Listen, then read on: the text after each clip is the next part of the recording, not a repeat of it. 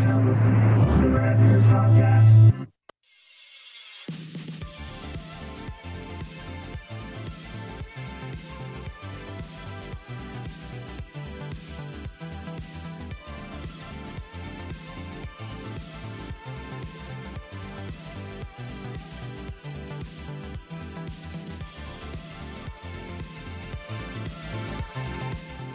Hey, everybody. Really low. Hey, everybody. Hi. Oh, a little bit. Here we go. Freaking Izzy. There you are. Izzy. Ooh, there I am. Ah. Yeah. There you are. Holy moly. There I am. Freaking Izzy.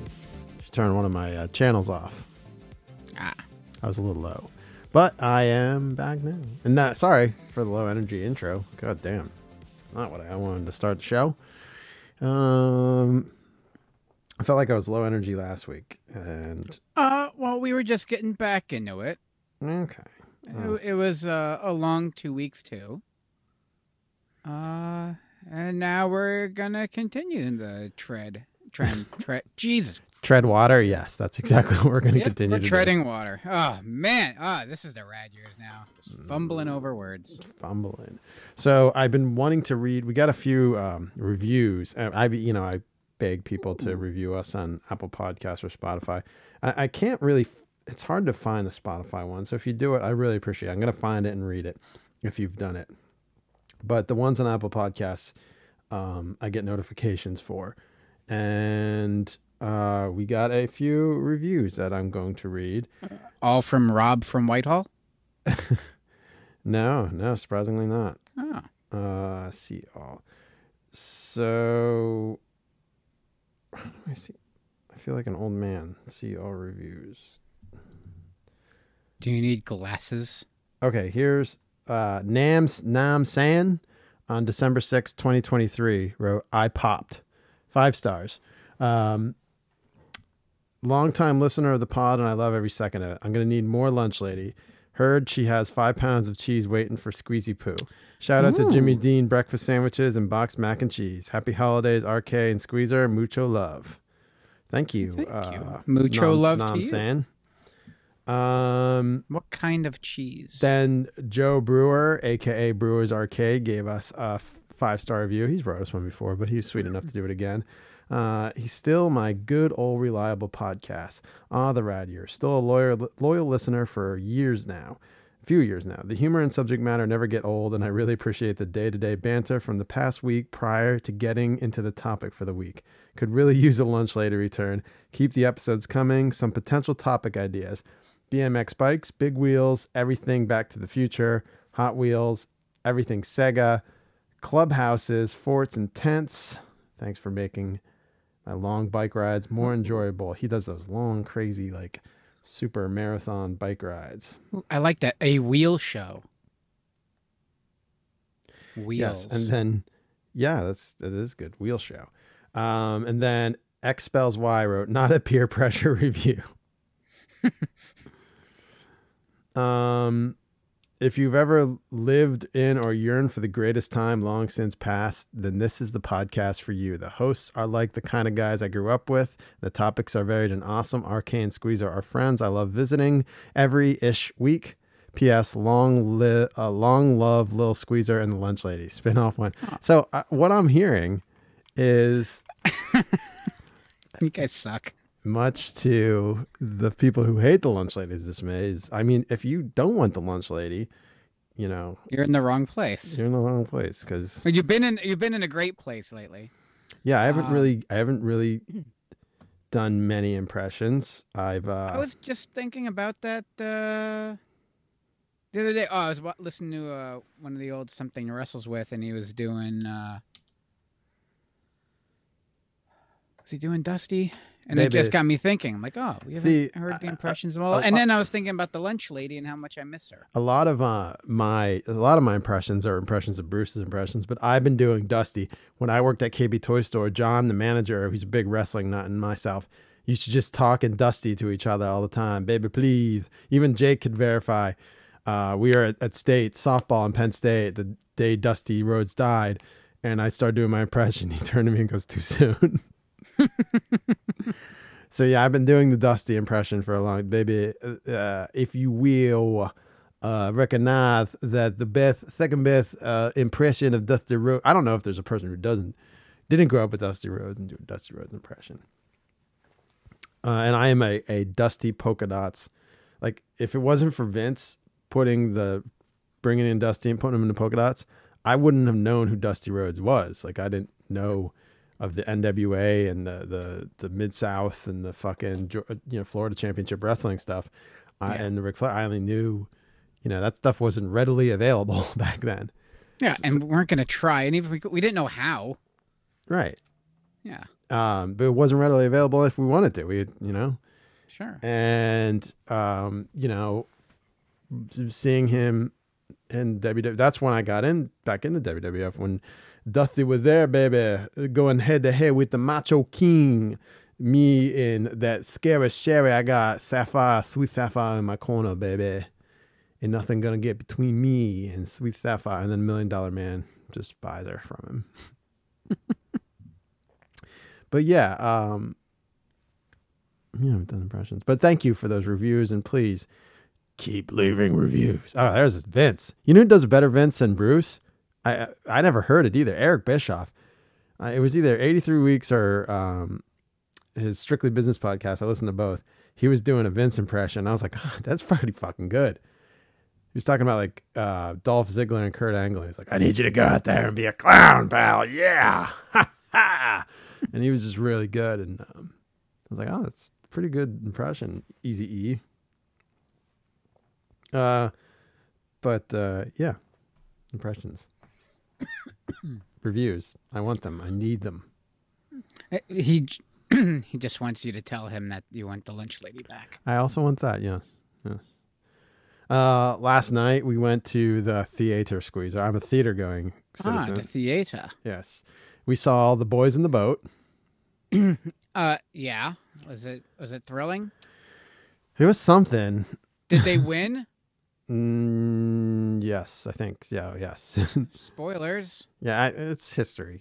So it's about the 1936 junior varsity Georgia Huskies rowing junior varsity crew team who goes to the Poughkeepsie Regalia instead of the varsity team, wins it, and then gets to go to Berlin to compete in the Olympics. And I think the most iconic thing from those Olympics. Listen, I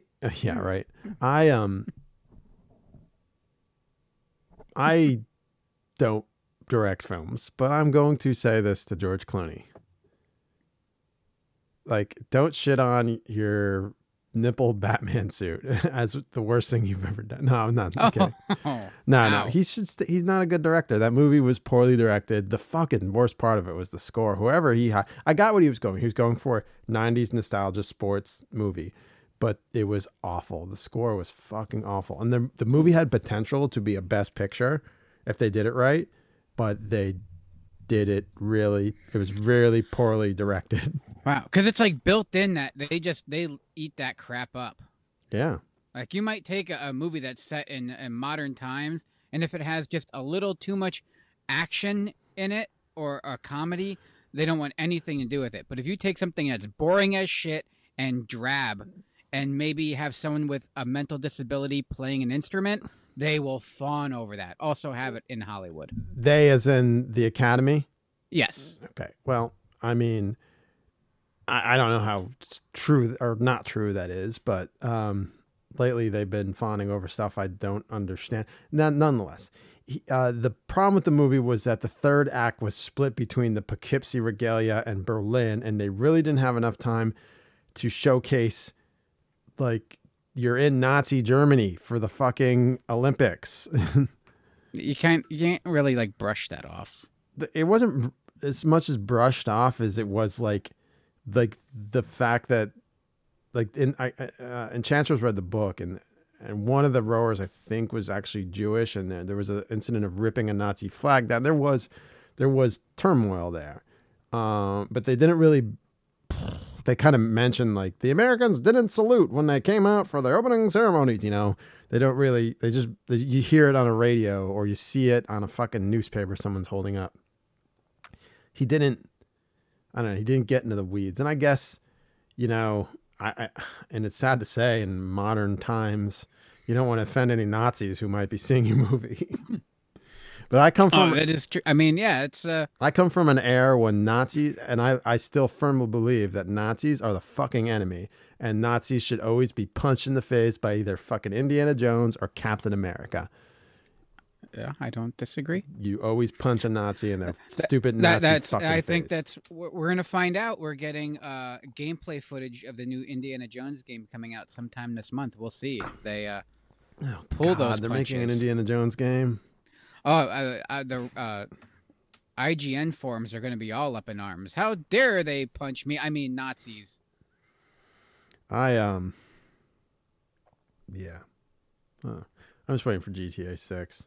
I love how they're saying GTA 6 is woke because there's a woman character. The most unwoke game in the history of fucking games. They can't help themselves. They really can't. They don't even know what it means. Oh, by the way, I don't know what it means, quite frankly. Female playable characters in the first one. You didn't really make a difference because it was a couple little pixels overhead. But the first GTA, you could pick from like 8 characters, and half of them were female. So, yeah, I don't know. I really don't even know if people are actually saying that or that was just trolling. It could be both. I'm sure it's probably like Flat Earth where someone goes on and trolls and then it just... You're right. It is woke. Yeah. And she's probably trans too. That's something I learned about today. Transvestigating. Did you ever hear this? What's this? Transvestigating. It's when like online Karens, transvestigate people in Hollywood who are actually like Arnold Schwarzenegger. Did you know is actually a woman? Really? Yeah. I didn't know he. What's the Bruce Jenner's? I hate to dead name her, but I can't remember her new name.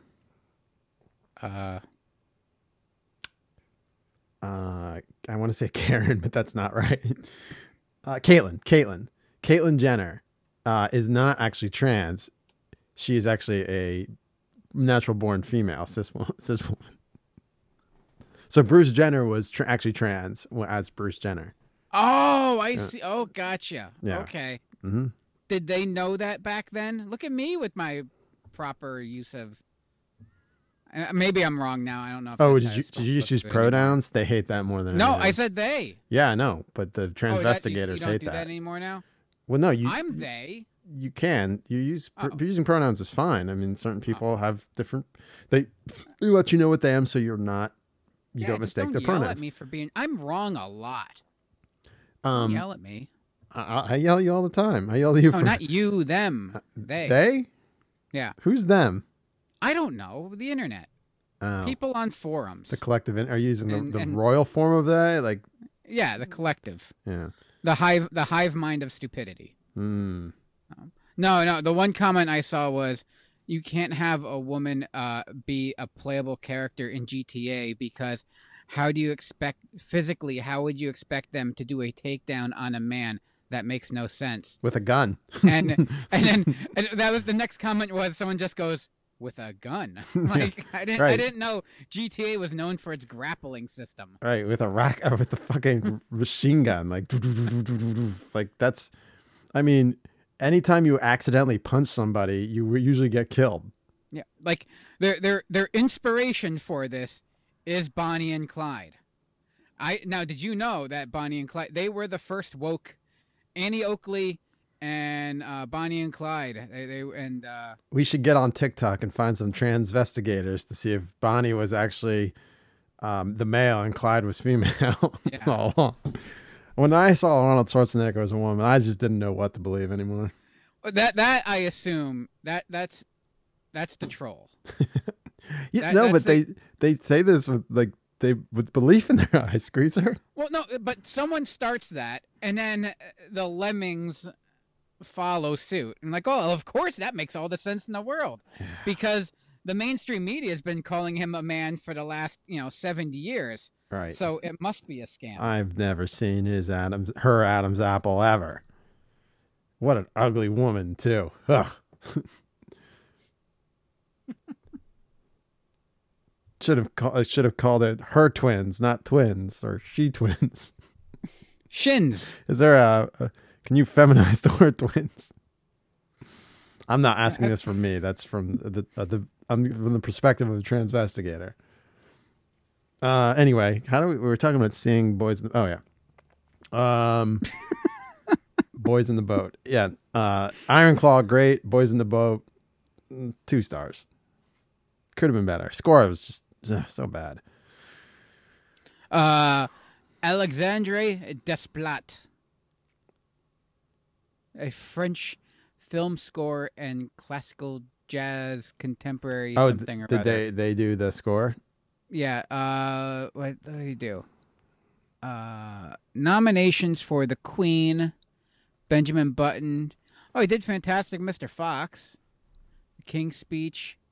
Hey, and Alexander Desplat, I know him. Like he's worked. Yeah. Moonrise Kingdom. Yeah, Moonrise Kingdom. He's worked with Wes Anderson multiple times. Yeah. Yeah, whatever he did here was fucking garbage. I guess they were trying to go for something, and it just didn't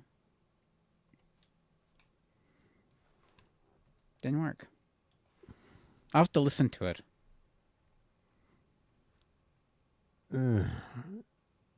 Yeah, I don't know. I can't find any reviews,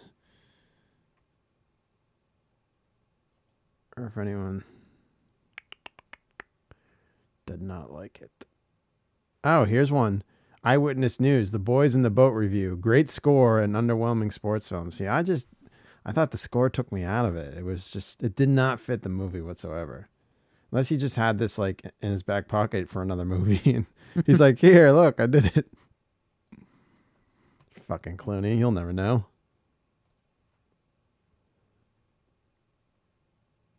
Yeah, man, I'm off on this. Music critic Jonathan Broxton called it a real return to form for Alexandre Desplat after years of ups and downs.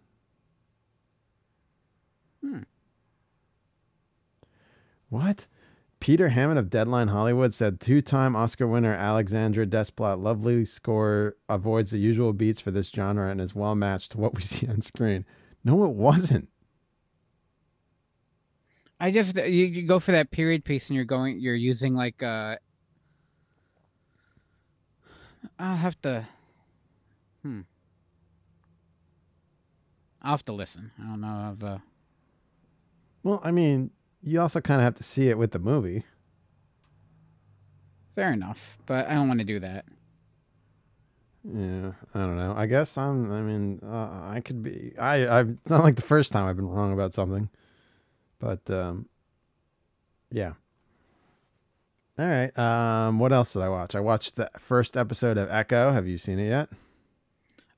No. Came out today. Came out yesterday. Yesterday? No. What's today? The 10th. Oh shit! I'm a whole day behind. You are a whole day behind. Whole show dropped yesterday. How was it? The first episode kind of does like a lot of backstory, but there's a special guest appearance that I did not expect in it. I was like, whoa, holy shit. And Vincent D'Onofrio was just fucking lights out as Kingpin. I mean, he's my go-to. Why I love it so much. But yeah, someone just shows up in there, and I'm like, oh, well. And what I told you the other day about Daredevil being canceled is not true. I don't know why that was on Snapchat news. Oh, that's a relief. Yeah. It's funny because I was looking for that to, find out more, and then I couldn't find anything. I'm like, okay, man. Yeah, I don't know why people do that shit. That's the one, like, look, that the whole superhero fatigue thing, now I pick and choose.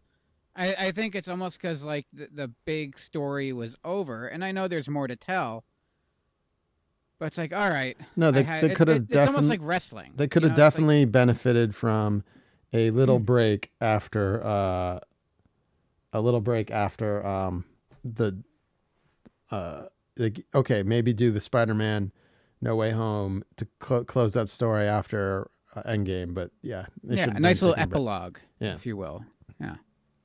Or it's like My Wish. It's like your dessert. That was your main course, and now here comes dessert, and your dessert is chicken wings, because it was awesome, and chicken wings are awesome. Yeah, I don't think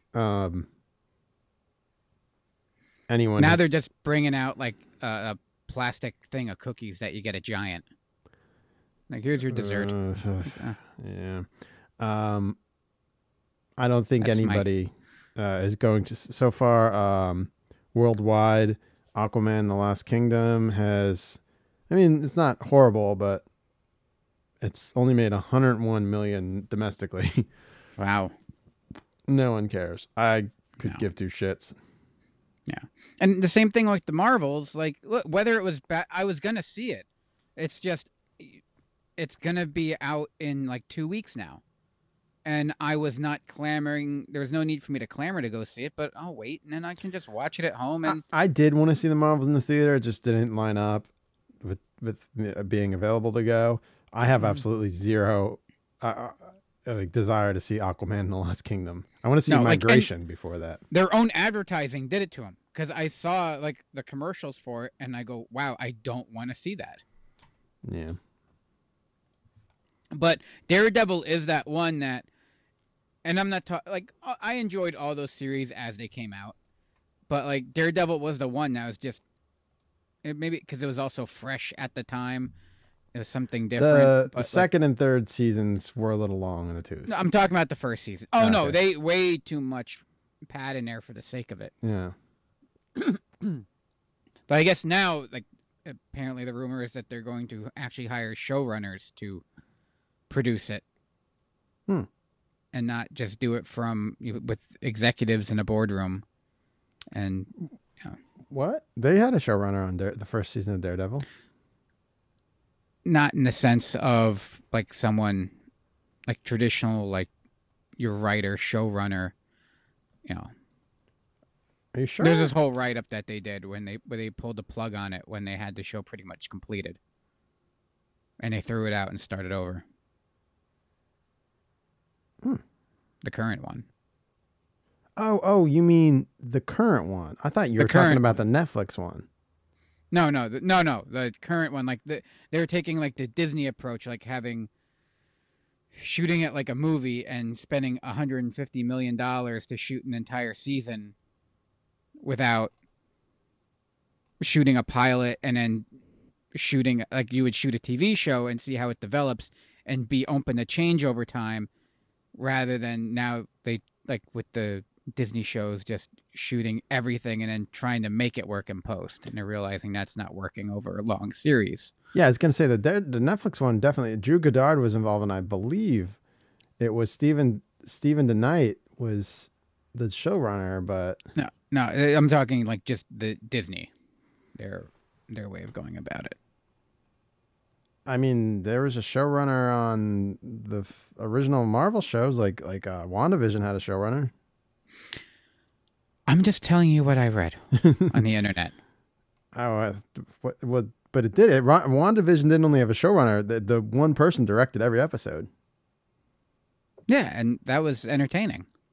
Yeah, but what wasn't entertaining? Like Loki, the last show they did was really good. I'm just Where'd you read this article? the internet. The internet, huh? Well, I guess you can't fault the internet. It's got to Nope. be true. Yep. Yeah, I don't know what they were talking about. Maybe Daredevil was going to be different, but I don't know. They just said that he went and watched like the first couple episodes and who's he? uh, Goddamn pronouns, pal. Feige. God damn it. Thank you for the muse, Vince.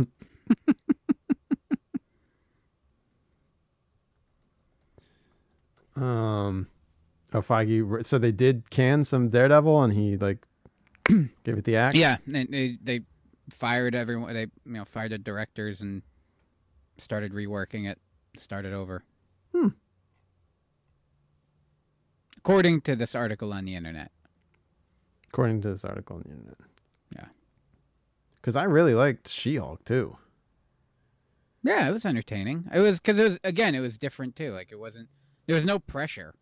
It's just like it was fun. But you would like it because you're a woke lib. I'm a woke lib. I don't even know what that means. Creative overhaul. By late September 2023, after fewer than half of the first season's episode have been filmed, Marvel Studios decided to overhaul the series with a new creative direction. Corman and Ord were let go as head writers and were the directors of the remainder of the series. The studio began searching for new writers and directors. That was just a few months ago. So the Hollywood Reporter reported that Marvel Studios executives had reviewed the footage so far and realized that Born Again wasn't working.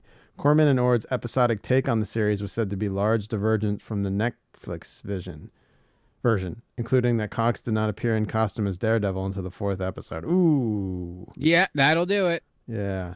Marvel planned to retain some elements that had been shot, add new serialized elements, and move closer to the tone of the Netflix series. What the hell kind of story can you be telling that it takes that long to get him into the costume?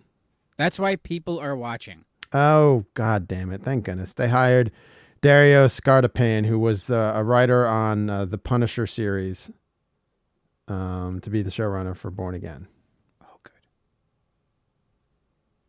good. Oh, so they're going to use...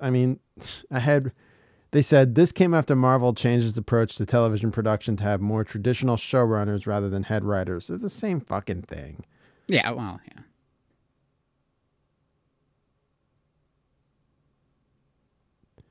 All right, so seeing what you read was true. Oh, look at that.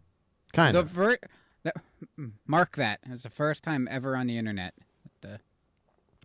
Speaking of, did you end up buying any of that whiskey? No, I would never do that. Yeah, usually stuff like that tastes like turpentine. Yeah, no, it's for hipsters that want. There's no chance on earth he aged that thing for 6 years. It was probably aged for a 6 year, like equivalent of 6 years. Yeah, no, because you can buy a well-known whiskey or scotch that's like well established and known to be of high quality for half that price. Right.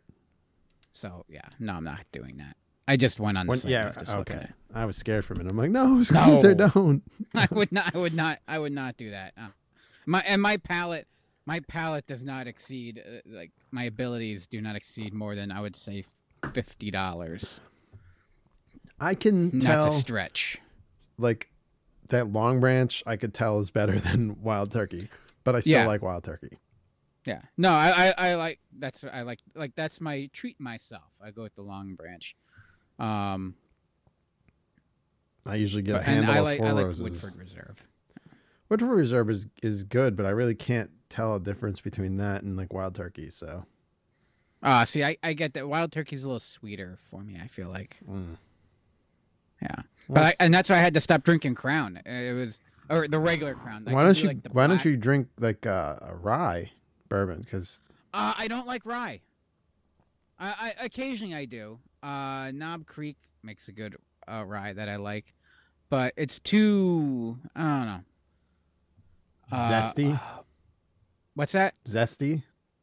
Yeah, almost, and a little too much on like the. What was it was like a wheat. What the hell was the name of it? It was Lock something. Lock and Key. Lock Up. It was a wheated rye. And I immediately that was probably too sweet for you because wheat's what makes it sweet. It was something. And I don't like peaty either. Oh, I hate that's Scotch though. Yeah, I don't. That's go, when they peat age it. Scotch. Yeah, I don't. Not my thing. Yeah. But yeah, this stuff I'm not about to.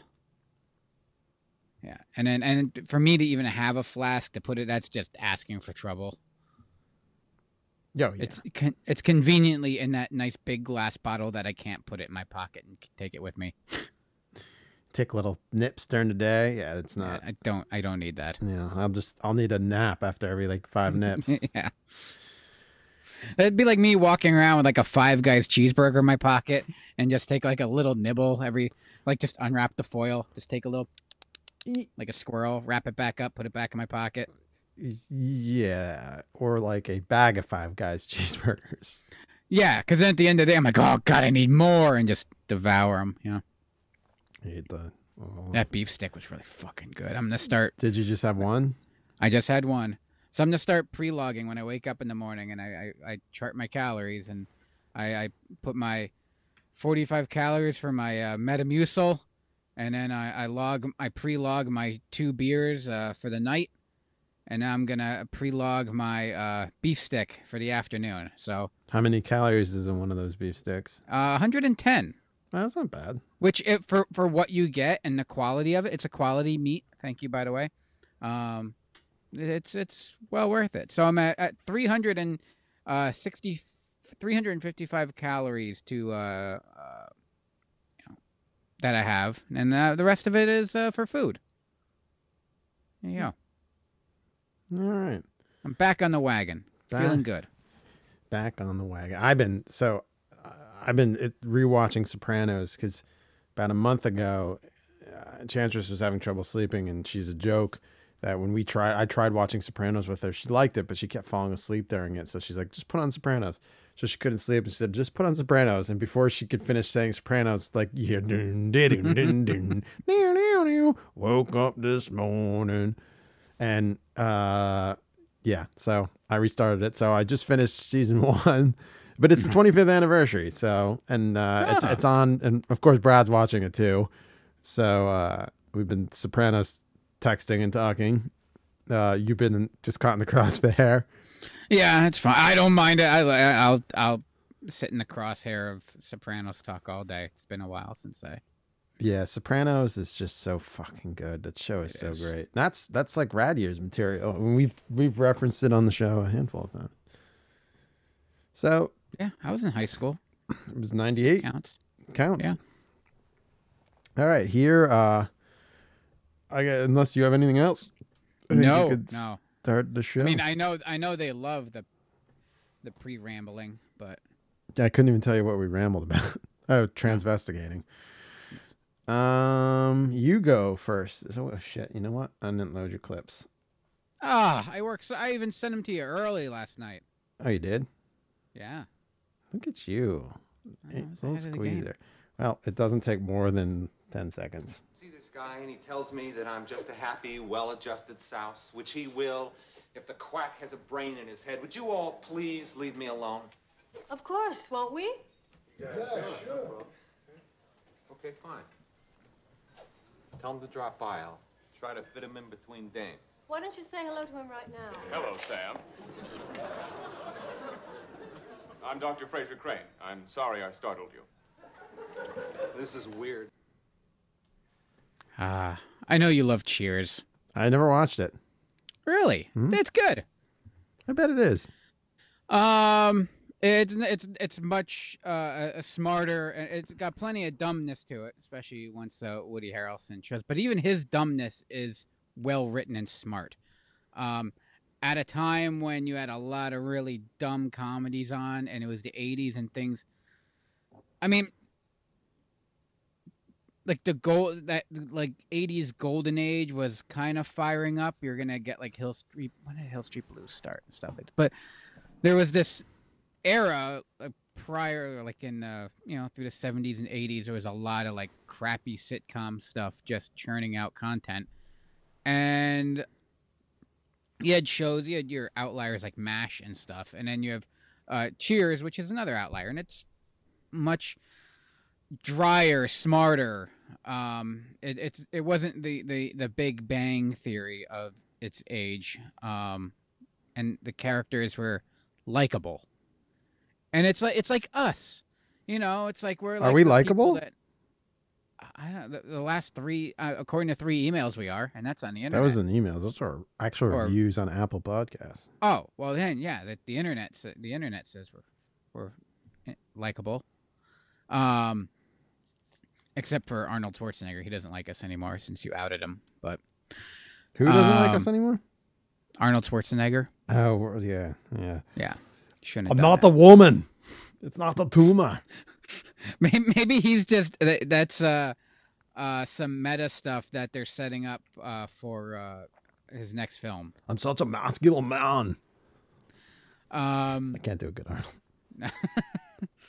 well, no, that's the thing. No one does a good Arnold, because everyone's impression of Arnold is an impression of Arnold. It's basically everyone just doing the impression of a shitty stand-up comic in the '80s doing an impression. When they just turn around and go, "Hey, I'm Arnold Schwarzenegger. Get to the chopper." That's Look, I just did one. It was a good one. Thanks.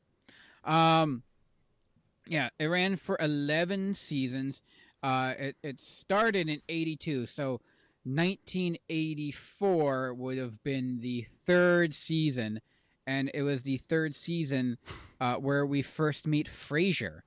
He wasn't an original cast member, and whereas like Ted Danson, and Rhea Perlman, John Ratzenberger, and George Wendt would all play their characters in like 269 episodes. Like they were in every episode throughout the season series. Kelsey Grammer would go on to play Frasier in like 1,000 episodes between his 202 in Cheers. How many seasons of Frasier? Which I'm not saying I'm a Frasier fan. I didn't really like Frasier because I liked him on Cheers. He was good in like Drips, and he was at certain levity. Then it was like when he gets his own show, then it's like too much. And then there was like after Frasier, whatever the hell, there was a kind of sequel lasted for a little bit. But when this came out, like people were pissed. Like they did not like him because he originally was brought on as a love interest for Diane, who is Ted Danson's counterpart, and on again, off again. Will they, weren't me. Will they, won't they? Ross and Rachel. Before there was a Ross and Rachel, it was Sam and Diane. And I think it was like my mom loved Diane because she kind of saw herself in it. Because she was like the nice girl. And See, my parents smart. didn't watch Cheers. My dad watched Cops, and my mom watched like bad television. I mean, my parents both watch bad television. I think that's why I have a soft spot for it, is because my dad and my mom love. It was one of those shows that they liked to watch together, and that was like the only time I can remember. Like, oh, Cheers is on, yay!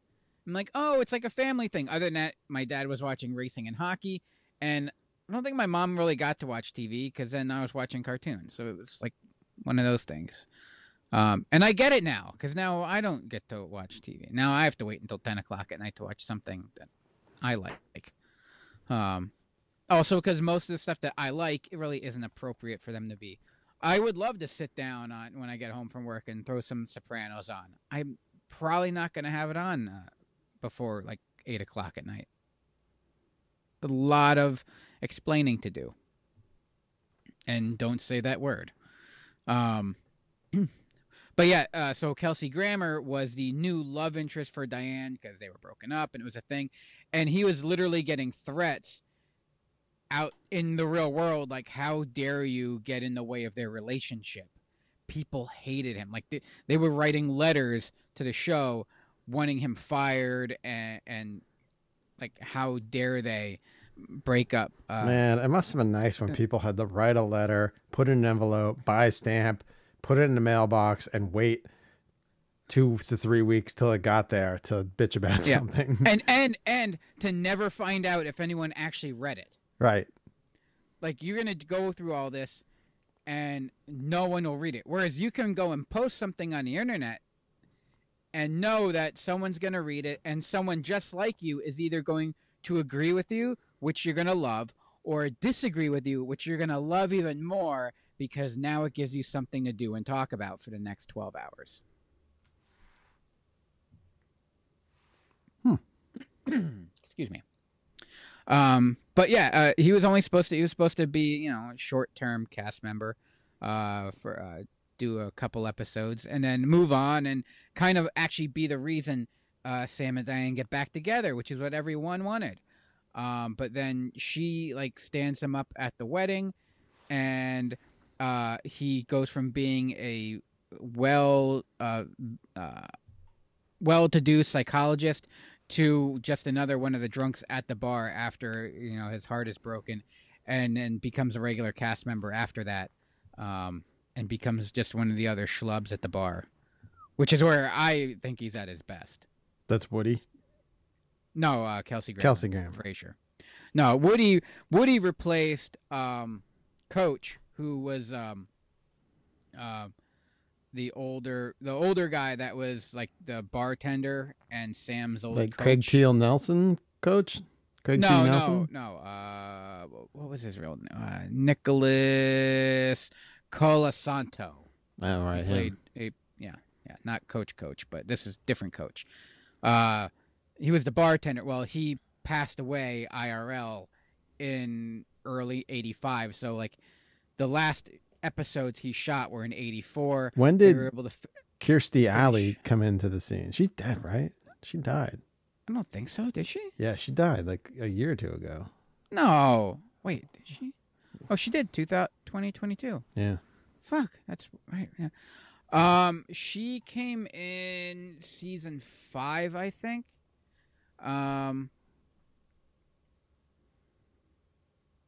Subsequent main. So I think she came in season 6. Wow. So and that's where I feel like that was where the show really actually hit its stride, was 5 and 6. And I think that was the case with the ratings too. Let's see, season 4. So it was ranked. First season ranked 74th. Second season 34. It caught on. Season 3 was 13, and then season 4 it was 5, 3, 3, 4, 3. A show in its 9th season was pulling in a 21.3 in 1990, and it was a #1 rated show. And then it dropped to 4 and then 8 in its last season. And I think... that's when Diane came back. Interesting. It's when Shelley Long reprised her role in a guest spot. Maybe people didn't want Sam and Diane to get back together. She came on board. Woody Harrelson came on in... season 4, replacing Coach, who passed away. So you went from the old timer who had it was like that grandfather role, and he had that kind of wit about him, and you bring in the young dumb kid who was there for the idiot jokes, which as a kid made him my favorite character, because I got those kind of larfs, Yeah. But yeah, I feel like season 3, 84, you get, it's like I say, especially with Parks and Rec. First season's good, but the show really doesn't hit its stride until 2 and 3 when it finds its identity. Right. And that's what I think Cheers did. I think season 3 it starts I think to find with its identity. comedies that's usually the case. The Office season 1 was okay, but season 2 was great, and season 3 was its best, in my opinion. But Sopranos season 1 is fucking gold. Yeah. But yeah. All right. Yeah. That's all you Cheers. got about that? Oh yeah. Here is, I'm going to sneeze, so I'm going to play it. Bless you, and I will oh, you did not pot that down. Ah. You might want to get a little wipe for your mouth.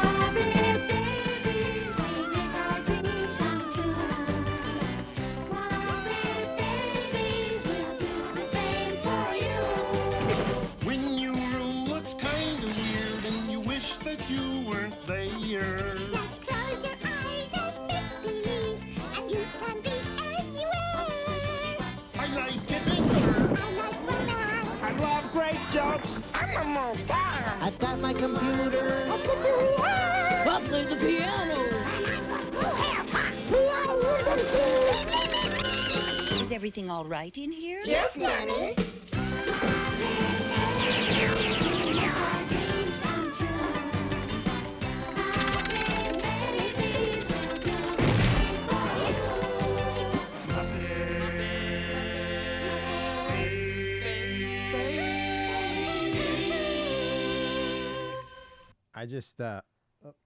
I just had to play the whole song because it's just that great. So in the intro alone, there's Indiana Jones footage and a TIE fighter.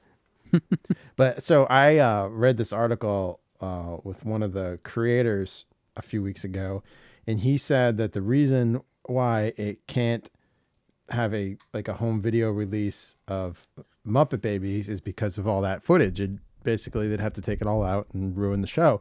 And the reason why they have all that is because like everybody in Hollywood loved Jim Henson. So like he'd go to, George Lucas and be like, "Hey George, can I use Star Wars stuff?" And Indiana Jones say, "Yeah, sure, whatever. I don't have to pay rights." Yeah, that's fine. But now in the streaming, now that Disney owns all those properties, and even though they own Muppet Babies too, which I don't fucking understand, I think there's other things at play, of course. But, Yeah. Chuck Lorre was actually a writer who wrote the dribble of what's that, Big Bang Theory? I fucking hate that show. Yeah. But he did Grace Under Fire, Sybil, 2.5 Men. 1984, the show premiered and didn't finish up its run until 1991. Damn. I didn't really watch much of this on Saturday morning. This was more of a Nickelodeon after school thing, for me. Mm-hmm. But hey, Nanny, I love fucking Muppet Babies. Oh yeah. I think too, because you said you didn't watch it Saturday morning because it was available to watch other times, so there wasn't as much pressure. There's other stuff that you were only going to get Saturday morning. Yeah, there's stuff I remember watching Saturday morning specifically, like the Super Mario Brothers Super Show. That was a weekday show, but the Adventures of Super Mario Brothers 3, that was a Saturday morning only show. Yeah. And the Fox Kids, there was some of that stuff was on weekdays, like Power Rangers and shit, and Animaniacs and like Tiny Toons. Like I remember watching that on weekdays and Disney Afternoon too. But there was like Tick and X-Men. Yeah, that was like must watch TV. That was Saturday. But even Batman started as after school daily. Yeah. The Batman animated series. So yeah, there wasn't all Saturday morning cartoons. There was a lot of it was after school, like give something to the kids to watch when they get home from school. Yeah.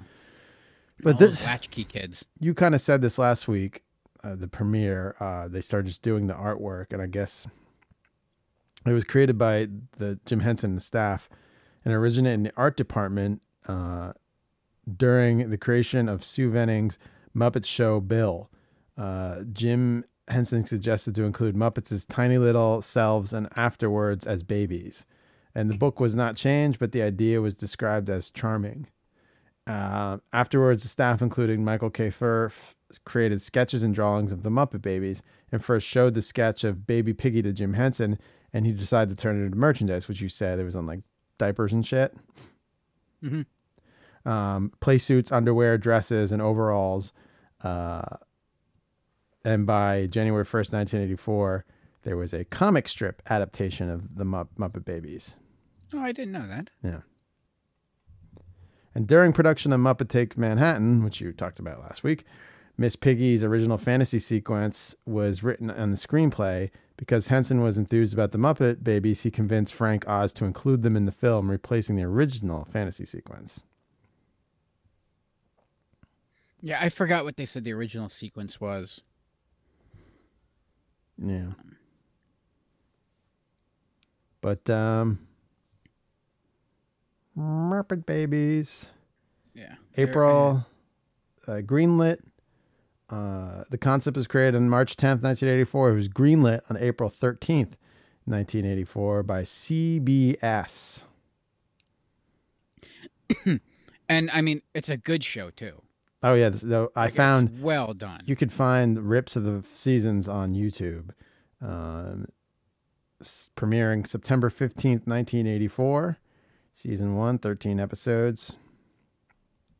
Great stuff. And at a time when they're cranking out a lot of garbage to sell action figures. Yeah, there was like McDonald's dolls and a lot of merch for this, but not like the action figure, the Kenner lines. It's like the writing and the animation took, priority over just. It set a trend. We talked about Tiny Toon Adventures.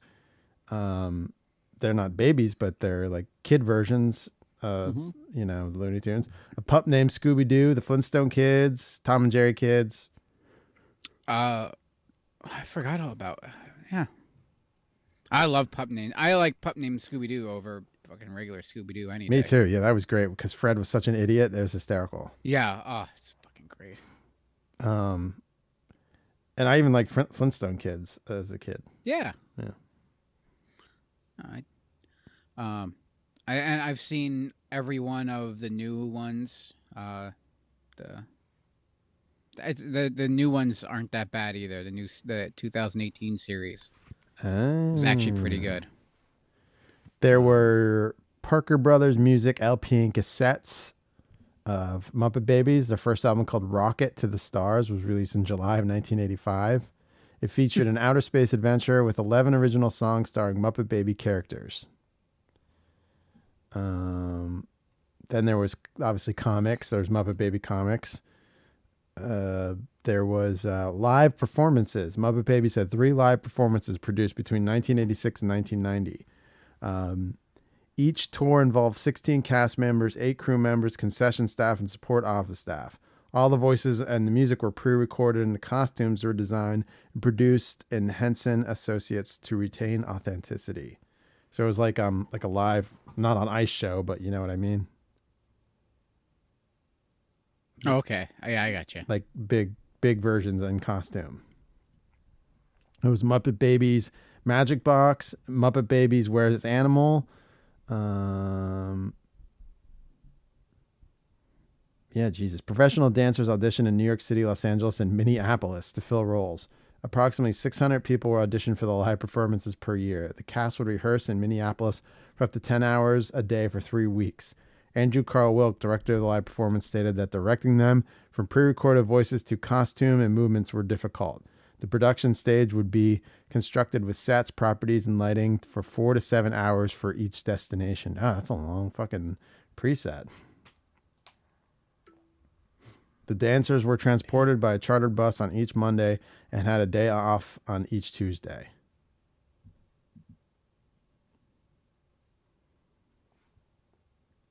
It's like a wrestling schedule. Yeah.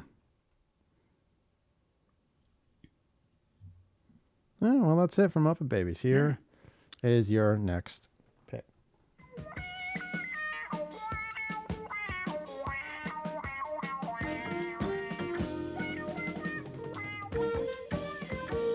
Come and knock on our door. Come and knock on our door. We've been waiting for you. We've been waiting for you. Where the kisses are hers and his. Three's company too. Come and dance on our floor. Dance on our floor. Take a step that is new. Take a step that is new. We've a lovable space that needs your face. Three's company too. You'll see that life is a ball again. Laughter is calling for you. We've all had enough of that song. Yeah. You sing the theme song in your head, from time to time. Mhm. It's catchy. But you forgot, now this is a season, there's actually season 8 theme song because we're talking 1984. And as a kid, it's like you don't know how TV works and when it's new or when it's not. Now, I know I wasn't catching Three's Company in 1984 when I was a wee little tot. I was 1. And, Muppet Babies, I'm sure my mom put, Muppet Babies on. I sat there and drooled and was like, oh, yay, clap at the little things, and then get scared when like they open the door and there's the monsters, inside, or a TIE fighter's coming at me. Yeah, I'd be terrified. Oh, and the new one, Miss Nanny, if you recognize the voice, Mona Lisa Saperstein. Oh. Yeah. The new what? The Muppet Babies, the reboot from a couple of years ago. Money Daddy. Yeah. Mrs. Squeezer caught that. She's like, I know. She's from Saturday Night Live. Is that where she was from? That's where she was from. That era, I wasn't really. You know who John Ralphio voices, right? In Muppet Babies? No, the cartoon character he voices.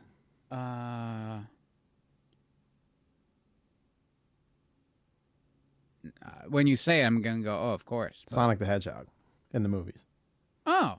Yeah, he does a really good job too. And he in the second movie, he does a John Ralphioism.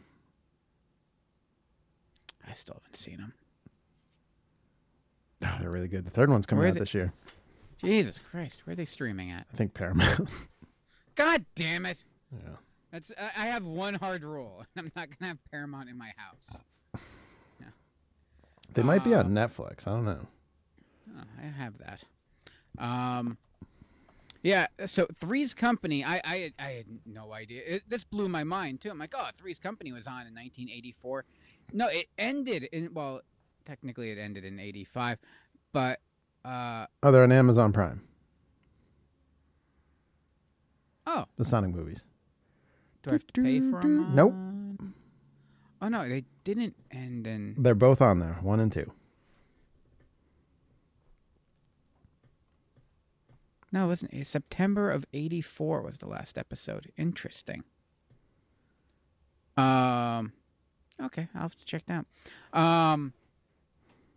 Yeah, I watched this. What are you talking about? Three's Company. Okay.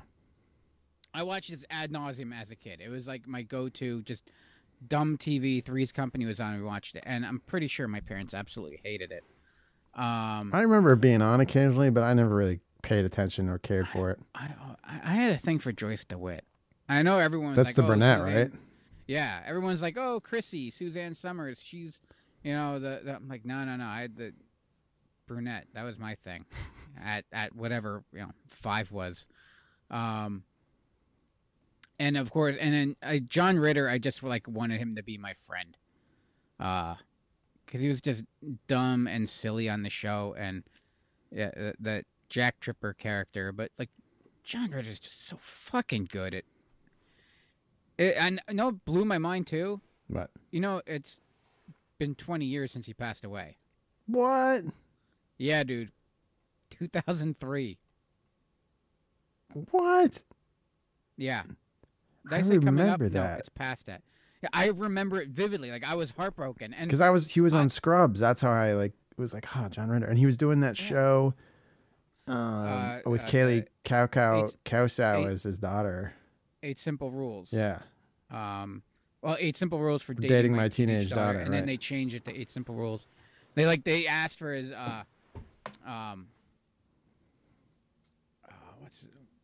who's he married to? Amy Yazbek. They got her blessing to keep the show. I mean, not that she would have this ultimate say, but she's like, yeah, keep the show going and stuff like that. But I mean, I never watched it. Izzy. At that point, we were in. Don't jump on the audio board while we're recording the show. Izzy, you know what happens when you touch the knobs. Daddy sounds funny. Yeah, he was on Scrubs doing he was playing JD's dad on Scrubs, and then they killed him in the show. That was a sad episode.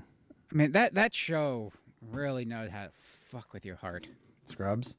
Yeah. Oh, so good. Love that show. So good. Another one of my go-to favorite shows. Yeah.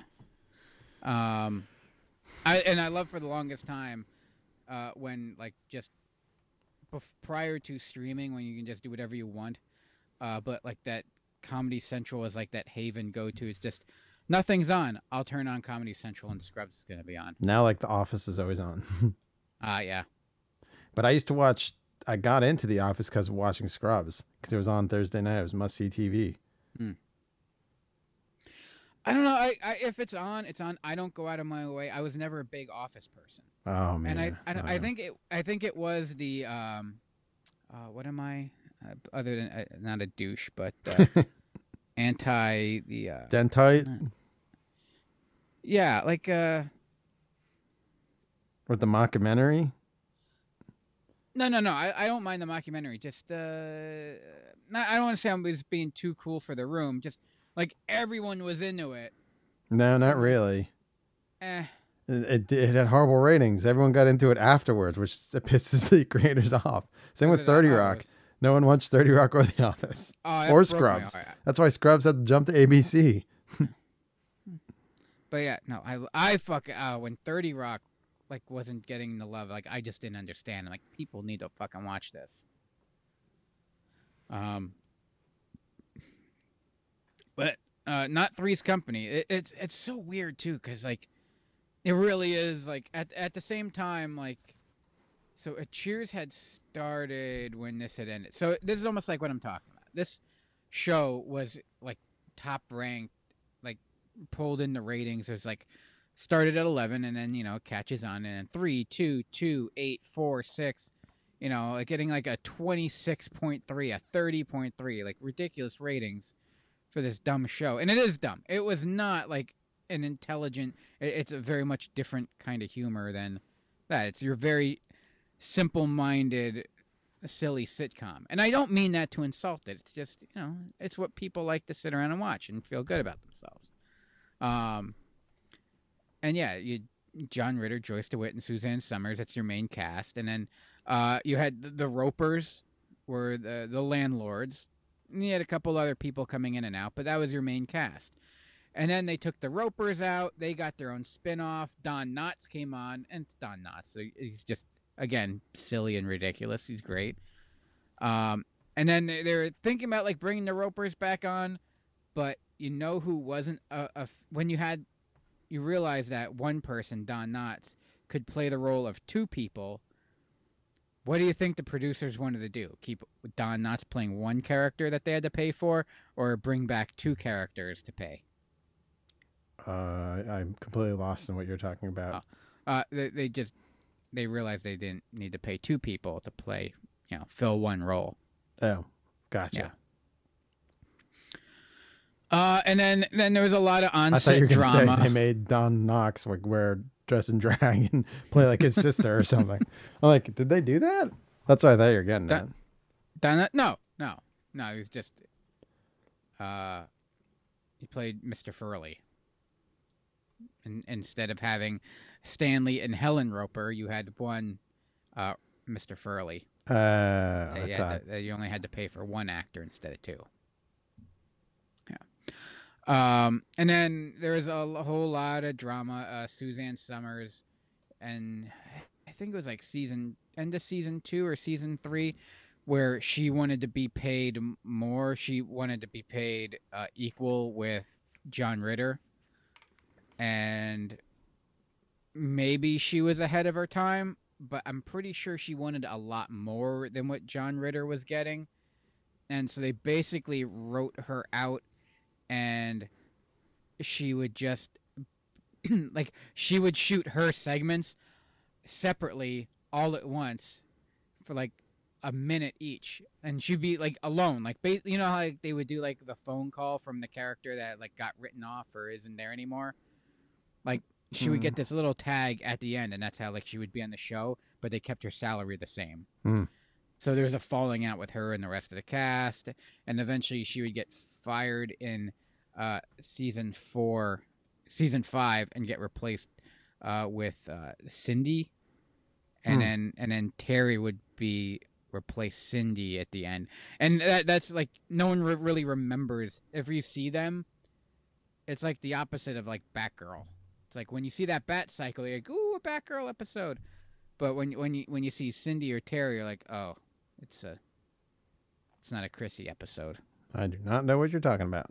Oh, what? You don't get excited when you see?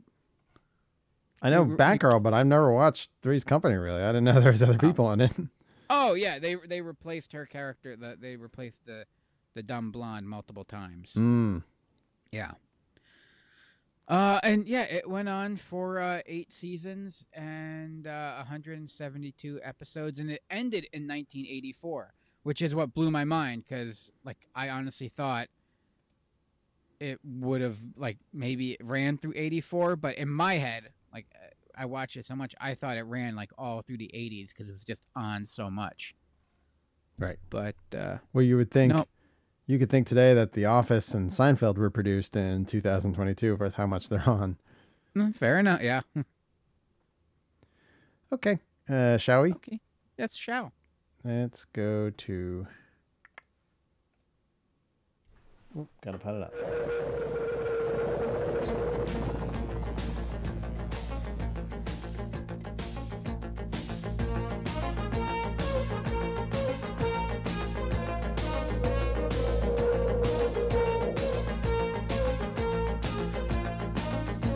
So, my brother especially, and me also, were huge Airwolf fans.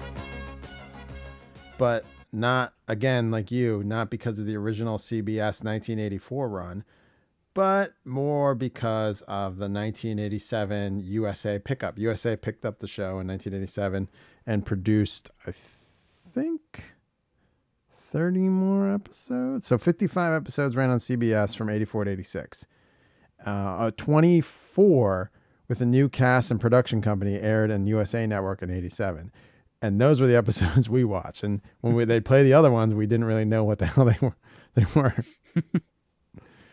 Airwolf, it's about a stealth, high technology attack helicopter codenamed Airwolf and its crew. And it's kind of like that parody Night Boat on Simpsons. There's always every week there's a fjord. There was always some way for Airwolf to get in the stealth helicopter.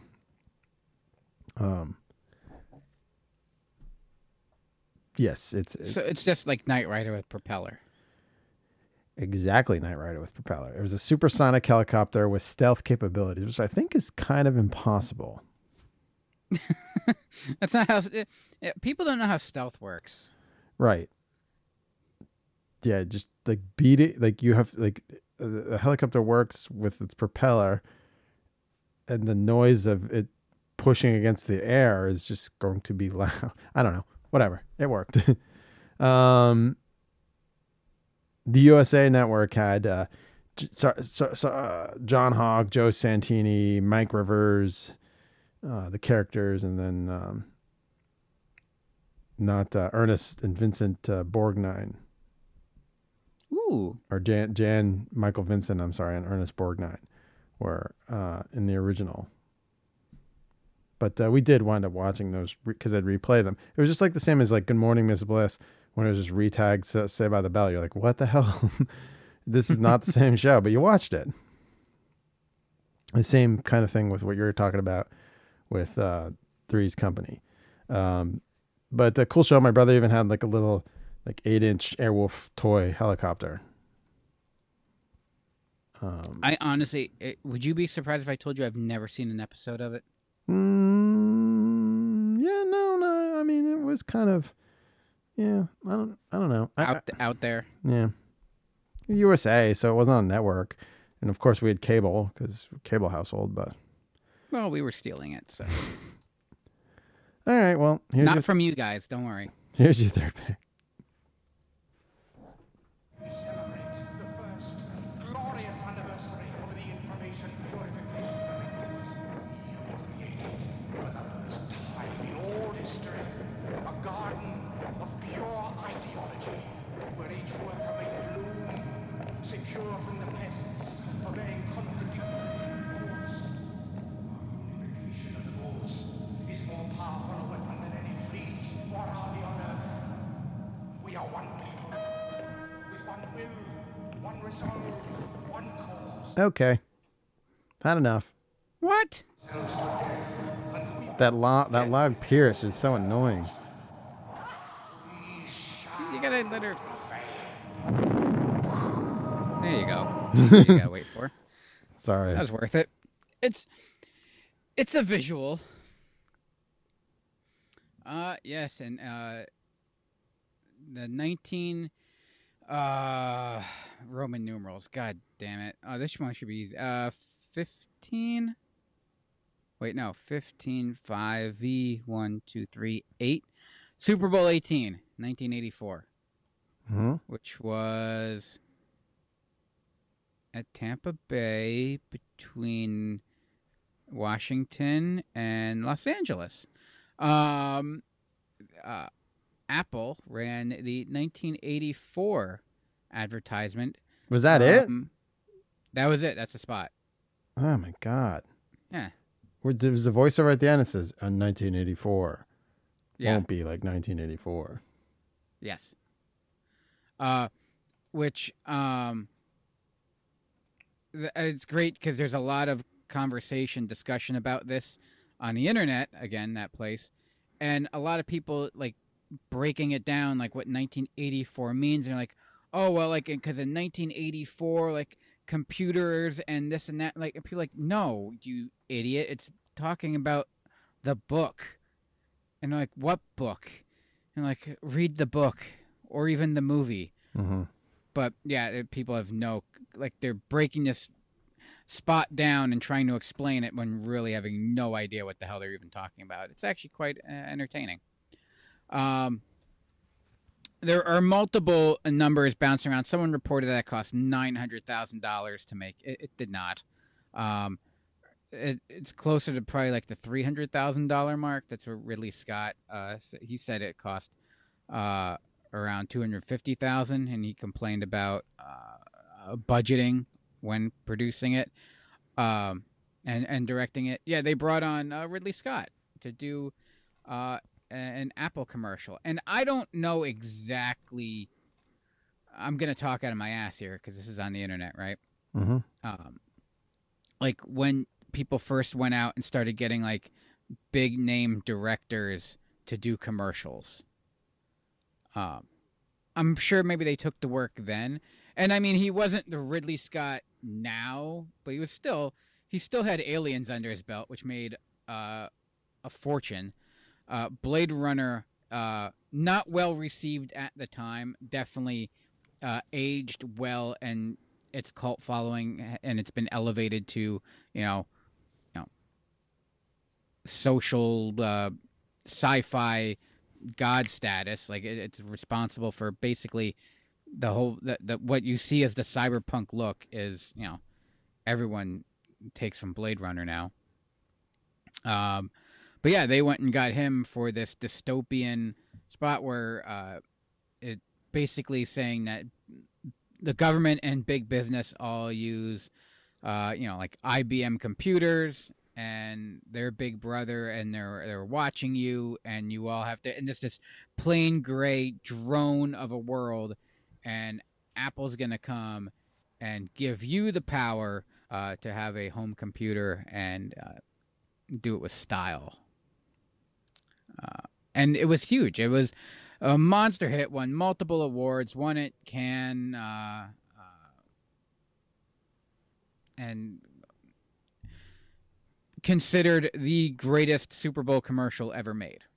I mean, I disagree. I think it's the Budweiser lobster one, but it's up there. And yeah, I didn't know, so I was reading up a little bit about it. So they gave him the idea. The people, Steve Jobs and John Scully. Who the hell is John Scully? Works for Steve Jobs. Gotcha. Okay. He was on the board with Steve Jobs. Gotcha. Okay. So the two of them were all about it and working with Chiat Day. And they're with now they merged TBWA World, just one of those big firms. They developed the spot, brought on Ridley Scott. They put it together. They presented it to the board, and the board hated it. And the board hated Steve Jobs. They brought in John Scully was the CEO of Pepsi, who did the Pepsi Challenge promotion. Okay. So Steve Jobs was like uncontrollable. So they brought John Scully in to like rein him in. Gotcha. And then they just kicked him out of the company. Yeah. And then he came back and saved it. But it seemed, Scully was big on it too. Yeah, because Scully loved Steve Jobs. He took him on as like, they're like a father-son relationship. Gotcha. Board didn't like it. And they had already bought 1.5 minutes of Super Bowl ad time.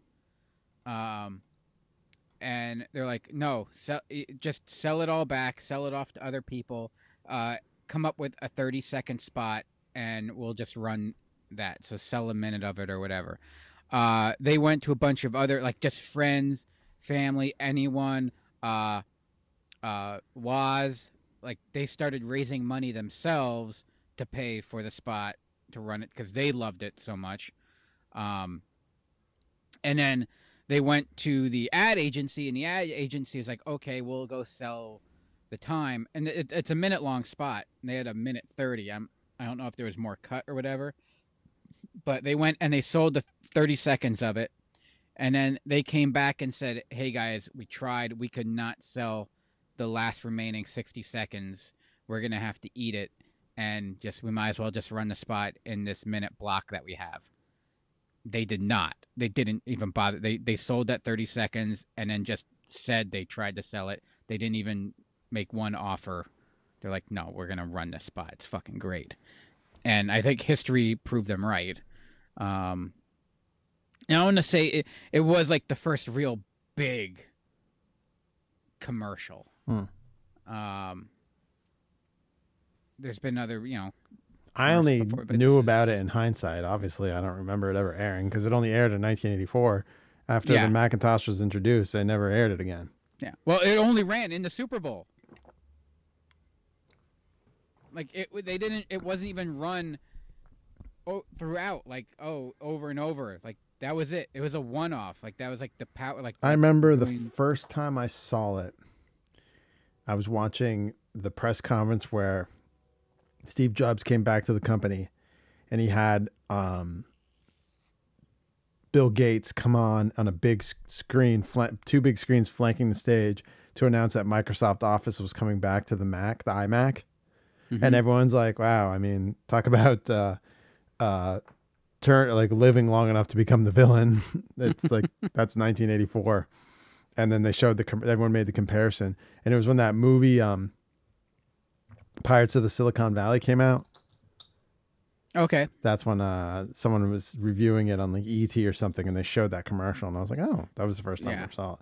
I'm going to say, the first time I saw it was in like one of those, not nostalgia shows, but somewhere that talking about. Yeah, those I love the 80s shows on VH1 showed it like all the time. Yeah. But I remember, it's a good spot. And I'm a Ridley Scott fan, so this was in his finding his way, because he would go on to do a certain epic known as Legend. Well, he did Alien first. Well, no. I mean, he did Alien, and then he did Blade Runner. Then he did the 1984 commercial. Then he would go on and direct Legend, starring Tom Cruise. I like that movie. Yeah, I do, but it definitely influenced by Legend of Zelda, no matter what he says. But it bombed. Well, you can't watch that in your house. It came out in '85. I guess. Yeah. Zelda came out too. Yeah, it was definitely influenced by Legend of Zelda. Yeah, it cost $25 million to make in '85, brought in 23. Yeah. You can't watch that in your house, though, right? What's that? Legend. Why not? I can't watch anything I want in my house. Tim Curry is the fucking devil. Oh, that's right. Yeah, Tim. I forgot. Yes, I forgot. Yes, I see where you're going with that. So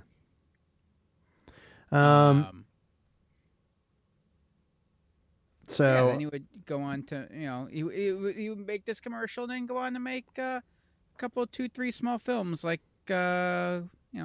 Gladiator and The Martian. And Robin Hood. Don't really like any of those. You don't like The Martian? The book was better. Oh, sorry. You can always say that.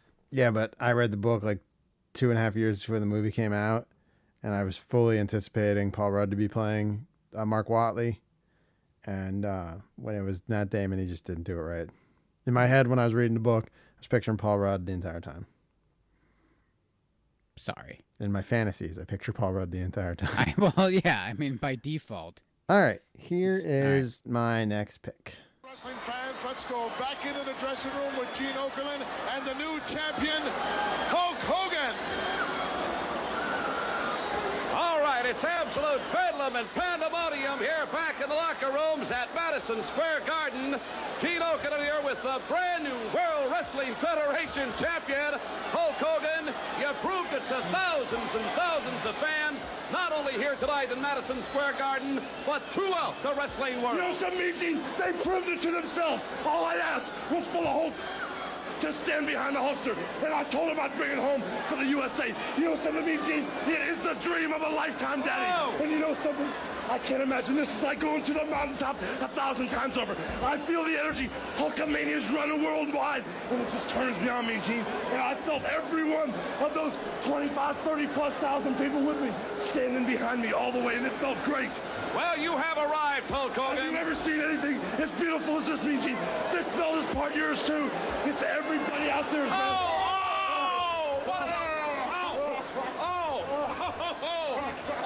Andre the Giant congratulating the new heavyweight champion of the world. That's nice of you. I'm really proud of you. And you are a good wrestler and fighter. Oh, the champagne is flowing. Ivan Putski. You're a good wrestler. I congratulate you, Hulk Hogan. Thank you, boss. Andre's always the boss. January 23rd, 1984. Long before I was even watching wrestling, but I would get into Hulkamania shortly after it, but then fall out and then get back into it 1990. But Hulk Hogan beat the Iron Sheik with a leg drop to win the WWF champion at Madison Square Garden. God damn it, pal. It was the start of Hulkamania. His babyface persona blew up. He did the finger pointing, no, the hulking up antics, the unbelievable strength that he would gain from the crowd when he would hulk up, and the crowd fucking ate it up. Hogan must pose. He held the championship over 3 WrestleMania and many designs. The belt he's wearing in this that he got off the Iron Sheik was that green strap and the big gold circle with the double-plated rose down the side. Mm-hmm. And then they did a few iterations after that until he would lose the belt 1,474 days later to one Mr. Andre the Giant in 1988. And Andre had that Andre the Giant version of that belt. And then Macho Man would debut the Winged Eagle belt, which was the famous WWE Championship until 1998 when they did the Big Eagle belt. And so on and so forth. I think that's what they're trying to do with Roman Reigns, though. Surpass Hogan's run of 1,474 days. I don't know how much longer. I can't math. Yeah. So, yeah. He's got some time yet to kill. I think another... So after WrestleMania, they didn't put the belt on Cody because it was like in May he hit 1,000 days, so he needs another 500. So in a year from May after WrestleMania, he'll be at another 365, and then he does almost another year. So it'd be like 2 WrestleManias from now. He'd have to. Jeez. Yeah, I don't think they do that. No. I think he beats The Rock at Hell in a Cell, or not Hell in a Cell, Elimination Chamber in Perth, Australia. The Rock puts him over, but it's a schmaz. Mm-hmm. And then he loses to Cody at WrestleMania. Yeah, I definitely think he drops at WrestleMania. Cody's white hot, babyface. Yeah. I think night 1 is Seth, CM Punk. Night 2 is Cody. And I think Punk loses. I bet Punk loses to Seth. And then I bet Punk goes for... They do Cody Punk. They do... With Tony Khan's 2 biggest stars, they make the money. Yeah.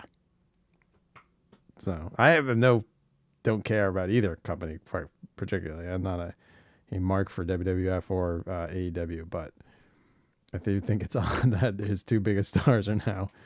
And well, they got Edge, but... Yeah, but all their biggest, hottest guys, other than like MJF, are guys that are pretty much on their way out. Yeah, losing that Jade Cargill too was a kick in the nuts for him too. Yeah. That's what happens. Hunter took over, and that's it was going to happen. Anyway, yeah, Hulk Hogan winning the belt, 1984, brother. Yeah. Start of Hulkamania running wild. Do you remember when you first saw it? What? The match. I have no fucking idea. Yeah. Like it wasn't. I kind of forgot about it. I went back like a year. I don't know. Maybe when Sheik died.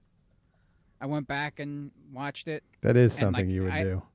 I had like no memory of it.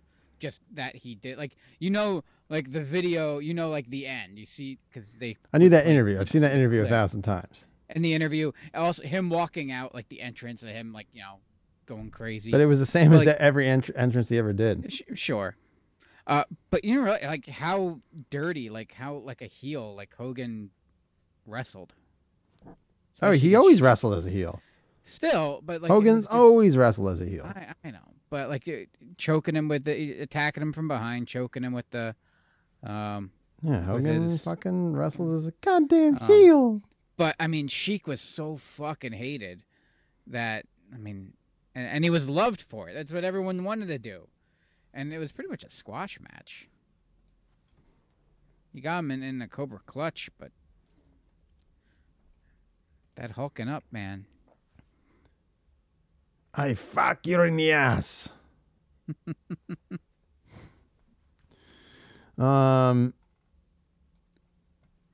Hogan still looked like he was in his mid-50s when this happened. Yeah, I know. He was all like... So, but that's it. I don't want to go on forever about it, but here is your next pick.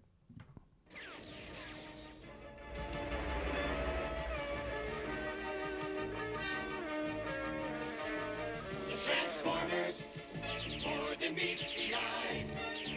Autobots wage their battle to destroy the evil forces of the Decepticons. The Transformers, robots in disguise. The Transformers, more than meets the eye. The Transformers.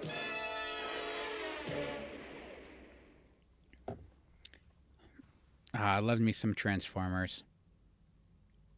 And yeah, it's the beginning of a massive franchise that still is churning out content to this day.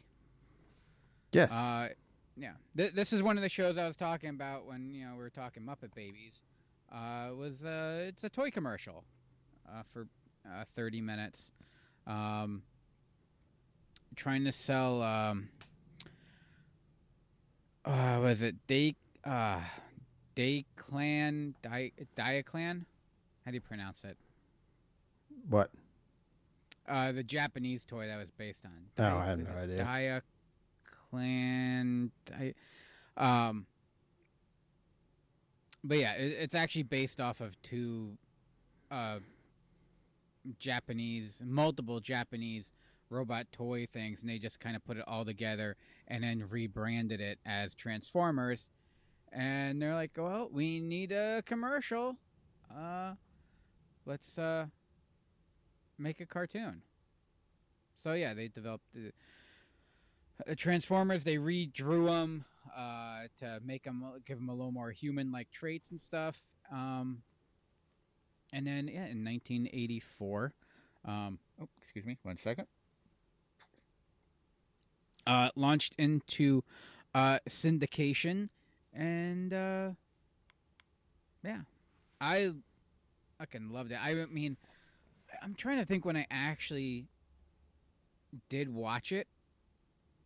So, like, definitely, like, by the time the film came out, yeah, I was 3, 4. Like, I was watching Transformers, but I didn't know, like, you didn't know when it was on or how, because it's not like when you're like by the time like Ghostbusters and Ninja Turtles are running, like I could read a TV guide and highlight where my shows are, so I knew when to watch cartoons.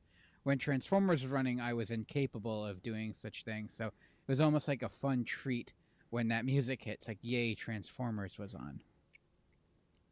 And then the movie would come along in 84 and 86, because, like I said, the whole point is to sell toys.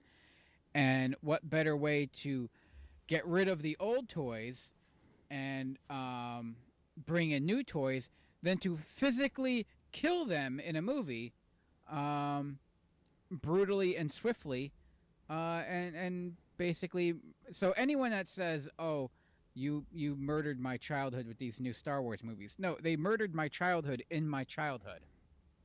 Yes. Yeah. I remember I was crying. We left the movie theater. I was very upset. This was years after 84. This was 89, right? 88?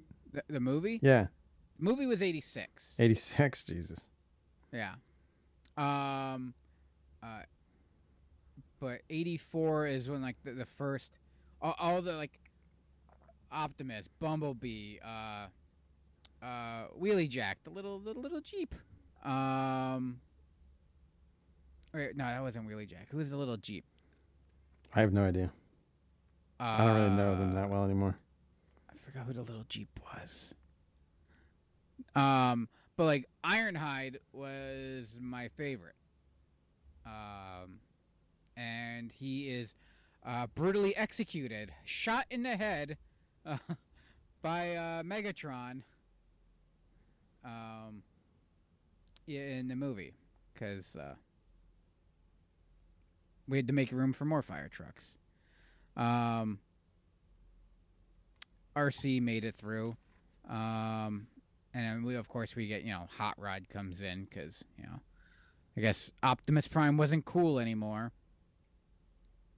But yeah, I love Transformers. And I feel like, look, you can say, yeah, it was just a cartoon to sell toys to kids.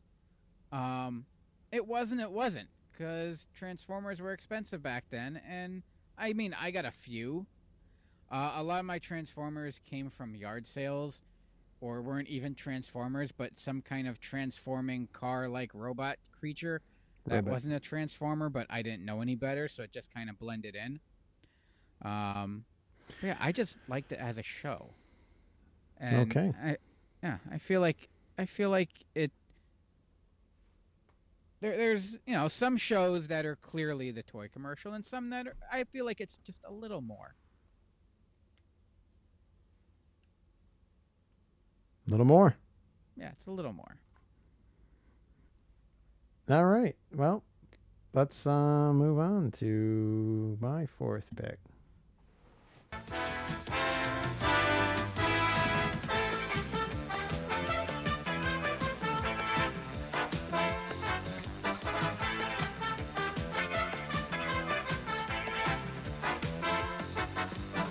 That was a 1984 opening to ESPN's USL football coverage. So in 1984, Getty Oil and Texaco owned 84% of ESPN because they had to diversify. They basically had to blow money on something to get a tax write-off. And that something was ESPN.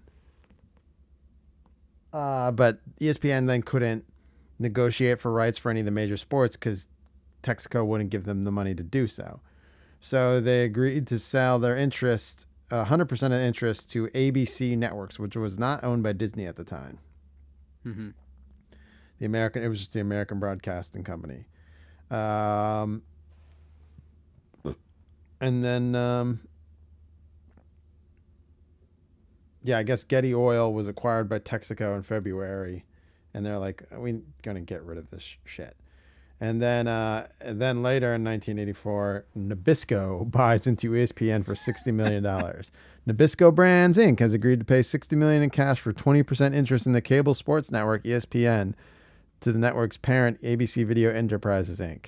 The 24-hour sports network, which ABC bought earlier this year for $227 million from Getty Oil and Texaco Inc., says ESPN is the nation's largest cable network, reaching more than 32.7 million subscribers on more than 84,000 cable systems. 8,400 cable systems.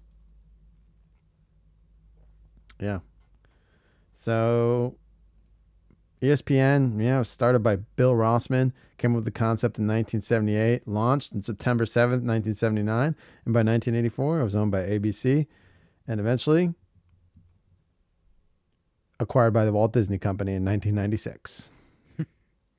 I feel like we might be better off if they just let the executives and middle management of Nabisco come back and take over ESPN and run it.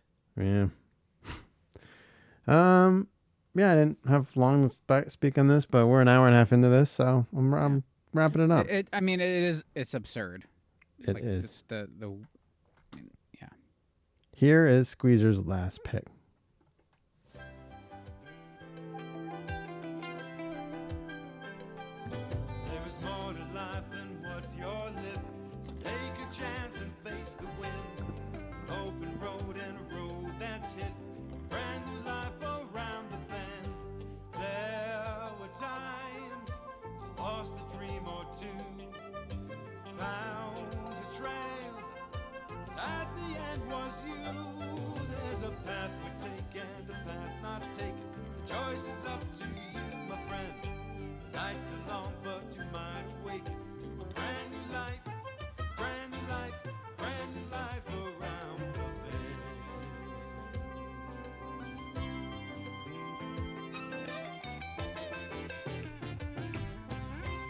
Damn.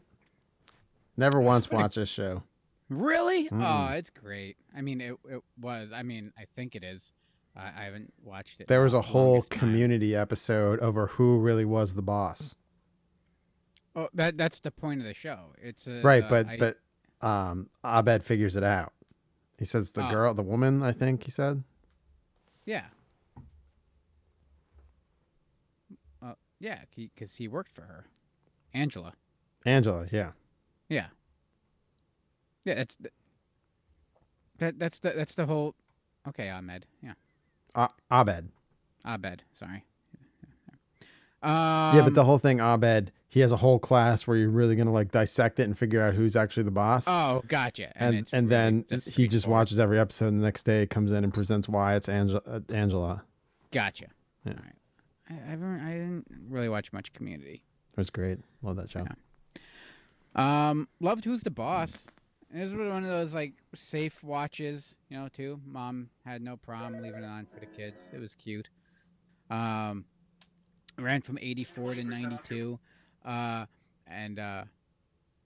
It was starring, of course, Tony Danza, right off, hot off a Taxi, because Taxi had just wrapped up in 82, 83.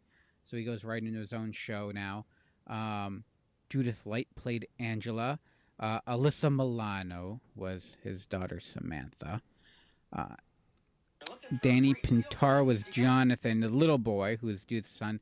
And, of course, Catherine Hellman played Mona, who was the mom. So it was the divorced woman with her son and her mom living together. She's a very busy, 80s yuppie business person who doesn't have time. He is a retired professional baseball player, widower with a bad shoulder, so he had to retire early, raising a daughter, and he doesn't want her living in the Bronx, so he moves out of the city to Connecticut to take a job as a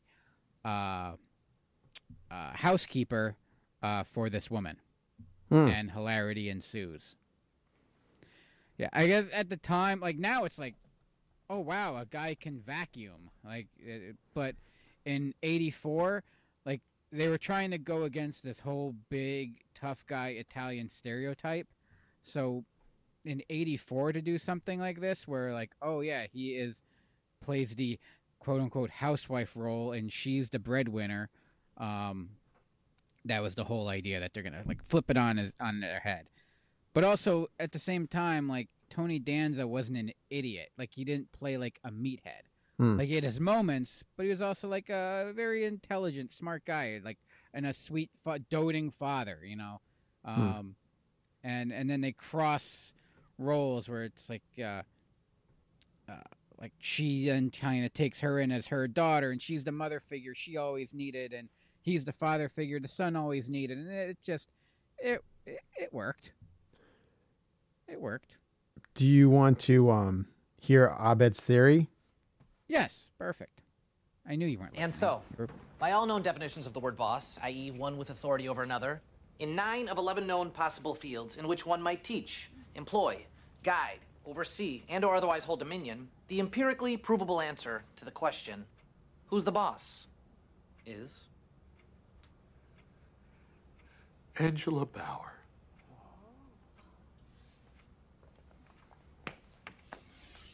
Yeah, I guess that's not the best payoff. Doesn't really explain it. Class dismissed.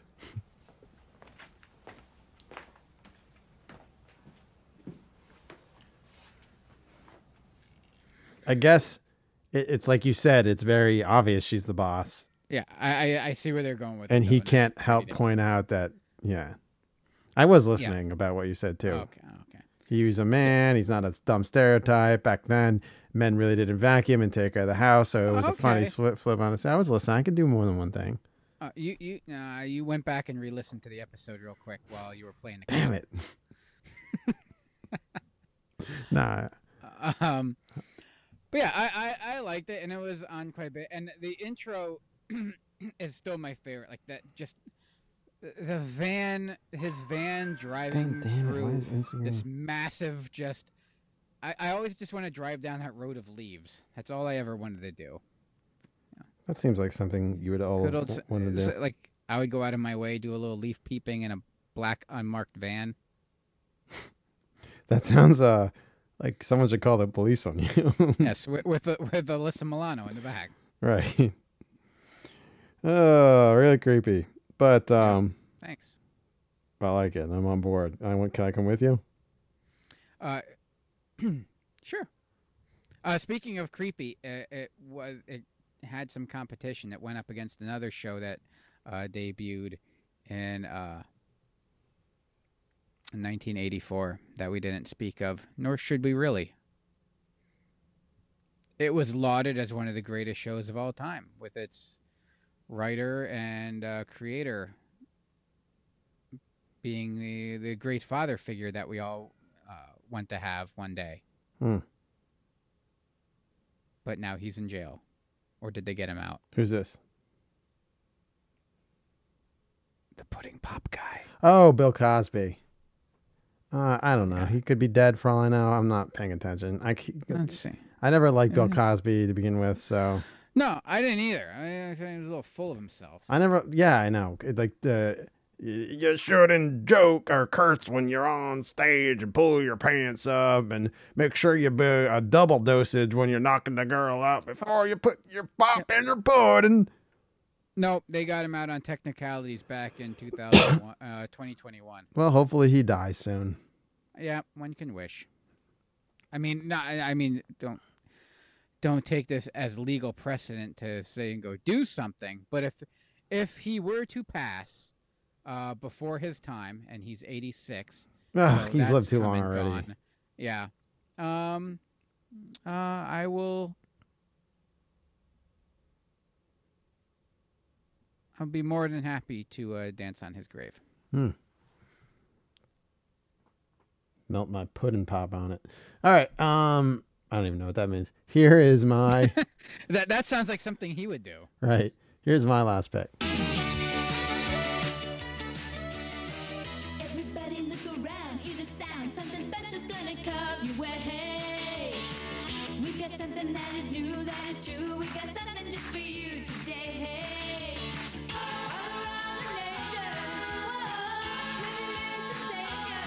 Have you heard?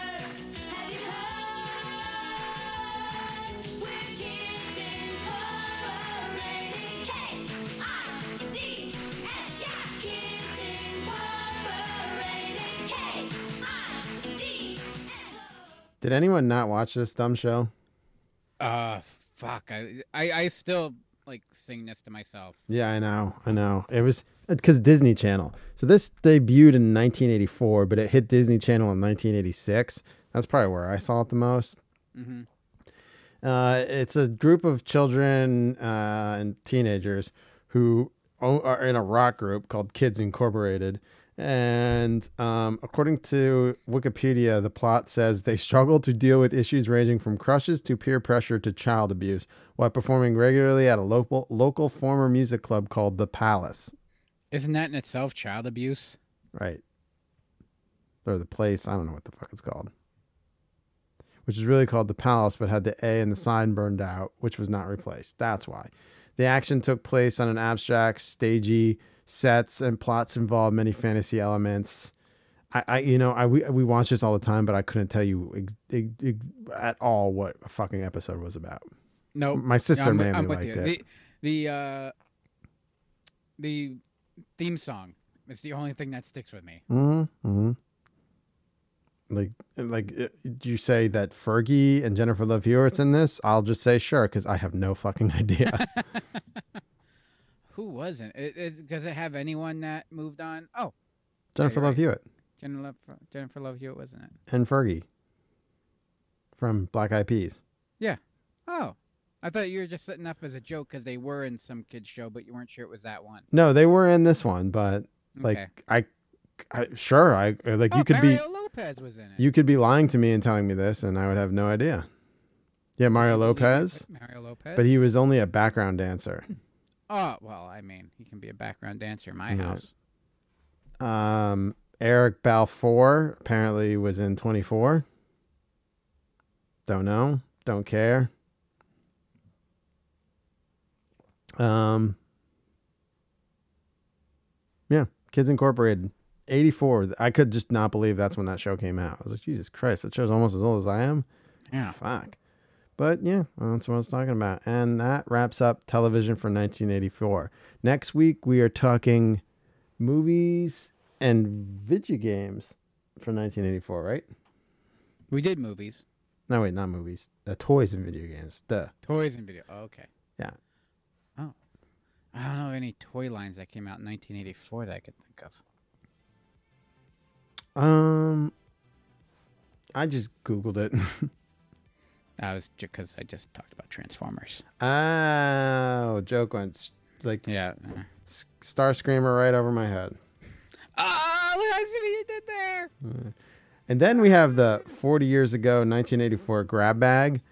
I don't know what the fuck we're going to talk about, but yeah, because we're kind of covering all of that already. Right. So we might change that show out. So we'll see. Right. Or we might just take that week off because Or no, the wheel show. the wheels, maybe. I don't know if I'm mentally prepared for the wheel show yet. Got to do the wheel show. What other what mammal haven't we touched on yet? The monkey. possum We show? haven't done a monkey show. We haven't done a monkey show, yeah. Maybe we'll do the monkey Possum. show. I saw a possum today.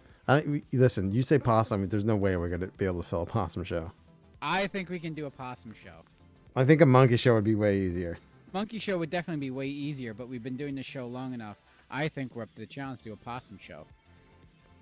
How about you do possums, I do monkeys?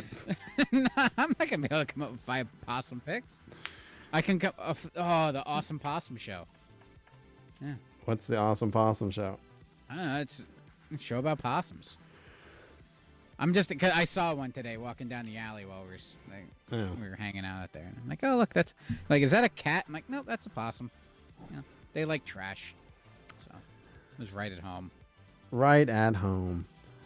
All right, well, that's it for this week. We'll be back next week talking toys and video games from 1984, then maybe something else. But until then, I'm RK.